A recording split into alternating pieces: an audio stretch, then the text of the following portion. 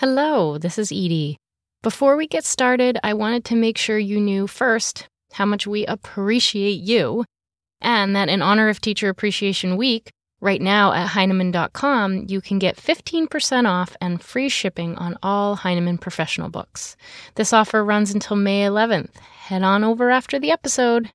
Some restrictions apply. See the website for details. Wondering how we can change our thinking and students' thinking around math? Stick around afterwards to hear a tip from Thinking Together that you can apply in your classroom. The Heinemann Podcast is a production of Heinemann Publishing. Heinemann is a provider of resources written by real teachers for real classrooms. Heinemann values teachers as decision makers and students as curious learners. Discover the path to lifelong professional learning at Heinemann.com. Heinemann is dedicated to teachers. I'm Brett from Heinemann. Today on the Heinemann Podcast, how do we create strong learning communities where students can feel confident in their mathematical abilities? A few years ago, Rozlynn and Tessa Kaplan found their students weren't grasping math concepts and just getting by. They examined their math instruction, were unsatisfied, and set out to change how they taught. This work led to their new book, Thinking Together: 9 Beliefs for Building a Mathematical Community.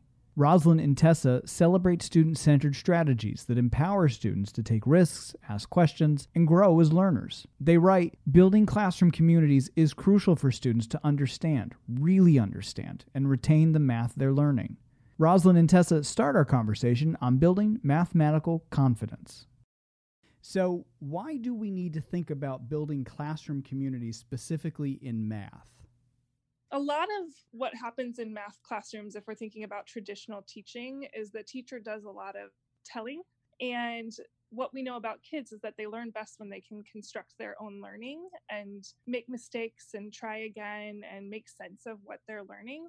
But in order for that to happen in a classroom, there has to be a community where students feel safe to make those mistakes and to try their best and to be brave with what they're learning in math. So thinking about the classroom and setting up that community is really the underpinning of everything that we need to do in math. In order for any learning and within any content area, there needs to be specific expectations and structures set up for the most learning to occur. So we take these things like being brave or sharing your thinking. We start those things at the beginning of the year. One way we do that is, allowing everybody to share their thinking, whether the answer be incorrect or correct. So just showing that we accept everybody's response and accepting those differences is one way to start to build that community. How did you come to these 9 beliefs?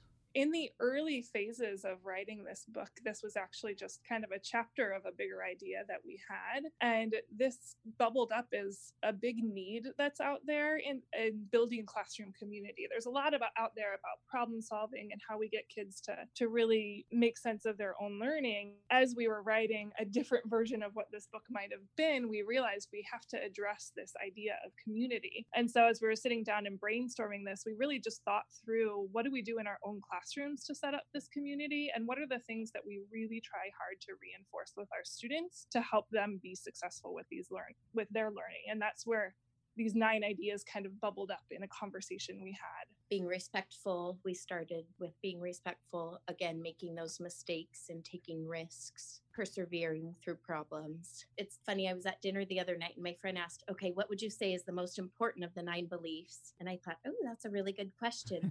But I don't think there's an answer to that. They all play a huge role with setting up this classroom culture and allowing kids to make sense of the math. Well, you mentioned respect, and I kind of want to come back to respect, but before I do, I'm curious. I mean, I know you said they all kind of go together and the importance of that, but was there one belief that maybe led to a bigger shift in your own teaching that made that effect, or was it all of them together? I think for me, the one that stands out that the most is kind of that idea of mathematical confidence and really building up kids' idea in themselves to believe that they can think and learn about math. So using multiple strategies and being brave and making mistakes really changed the way I taught math, because I could see in my early years in teaching math, there's kids that have that belief that they're not good mathematicians, even at a young age. Teaching first grade for a long time, they think that they're not good at math. I think for me, that first idea of just building their confidence and making them believe that everyone can be a good mathematician and everybody can think and learn in their own way. Well, let me actually come back to that topic of respect, because what I love about in the book is that you write specifically about how important respect is, but then you also sort of address, what if a student doesn't yet understand the concept or the idea of respect? How do we approach that?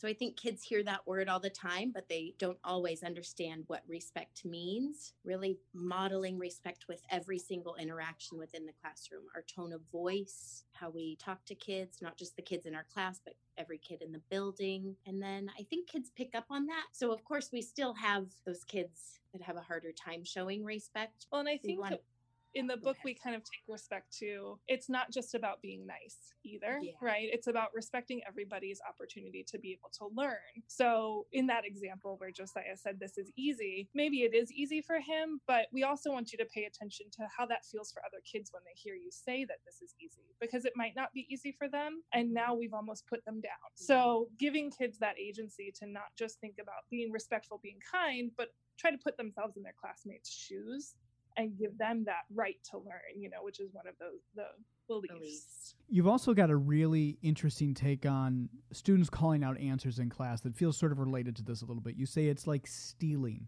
someone else's thinking. Why is it important to address that with your class?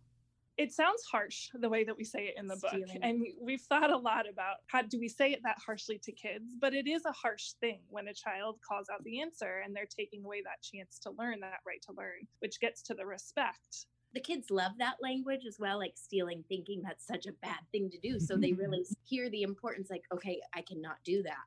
One of the things we talk about in the when things don't seem to be working section is, what do you do with that one kid that just keeps calling out the answer? And, oftentimes it's just that private conversation of, let's talk about what it means to be respectful of our classmates and their right to learn, and how it makes them feel when you do call out the answer. And now you've taken away that brain space from them where they get to think and learn. And kids get that. Kids understand stealing. Right? So you have to put it in their terms. Well, I'm glad you brought that up. The when things don't seem to be working section that is throughout the book. I absolutely love that in the book. Can you walk us through how that idea came up and how it works throughout the book? That came up, in our early years of trying to really teach math through problem solving and putting the ownership on the kids. It's super messy. So messy. It's hard to do. And as a teacher, we typically like to be in control. And doing it this way takes your control away. You're still in control, obviously, but you're releasing a lot of that control to the kids that you used to have. So oftentimes, and in my role as an instructional coach now, I see teachers really struggle with that messiness of, it's got to get messy before it can get clean. I think of it like when I organize things, you have to pull everything out and let it get really messy and see what's there before you can put it back together and have it be a clean running system. And it's never going to be super clean either. But I think it's important to acknowledge that this is a tough thing to do and it's not always going to go smoothly. So we thought adding those sections to the book really addresses that for teachers, that this isn't easy. It's important work and it's not easy. And we should acknowledge that. We're always wanting perfection, but really, come on, we know realistically you're never going to get perfection. So understanding that things go wrong all the time. How many years have we been doing this? And still, I'm kicking myself for a certain thing I said during the share today. Things are always going to get wrong, but really reflecting upon those every lesson and planning for next steps. Hopefully looking at that section, teachers can feel like, get some advice. Yes. Here's what we've tried that works sometimes. It's not always going to work, but here's one little tidbit of advice we have on helping with this situation. The foreword for the book is written by Matt Glover, and he writes a lot of wonderful things about this book, but something that really struck me is he says that this book isn't really about math, but rather the conditions that maximize learning from all learners in our classroom. Is that pretty accurate? Yeah, it was something we hadn't thought about until we read that from Matt. Since the book has come out, I've had several colleagues who have read it, and I recently went back to a school I used to teach at and did a little presentation on it. And it was the speech pathologist and the family advocate that actually came to me saying, this book totally makes sense in my setting. And these are two people who don't teach math at all, but they saw that they could take these beliefs and transform them into something that works in their setting. So it's not just about the math, it's about the kids, because we don't teach math, we teach children. My thanks to Rozlynn and Tessa for their time today. Before we wrap up today's podcast, we have a special teacher tip from Thinking Together. Here now is my colleague Steph to read using multiple strategies. To change the way we and our students think about math, it's important to emphasize two key beliefs. There are different strategies to solve a problem, and students should be flexible in using a variety of strategies. While finding the answer is the end goal, it's more important to be able to explain how we got there. When students are able to explain their thinking and have freedom to pick a strategy that works for them, they're able to create meaning around mathematical concepts. Students deepen their conceptual understanding by seeing and using a variety of strategies. When exposed to many strategies and representations, students learn to pick the strategy that not only makes the most sense, but is also the most efficient given a particular problem. Students also need to spend time comparing different strategies and making connections between multiple representations of a problem, strengthening their mathematical understanding as they do. If you're interested in more tips like this, we invite you to download the Heinemann Teacher Tip app, where you can get daily teaching tips right on your phone directly from Heinemann authors. You can download the Heinemann Teacher Tip app on Heinemann.com. Rozlynn and Tessa's new book, Thinking Together, is now available from Heinemann. You can follow the authors on Twitter. Rozlynn is at Rozlynn Dance, and Tessa is at Tessa Kaplan 84. We'd love for you to subscribe to the Heinemann Podcast on iTunes, Google Play, or anywhere you listen to podcasts. We welcome your comments and reviews.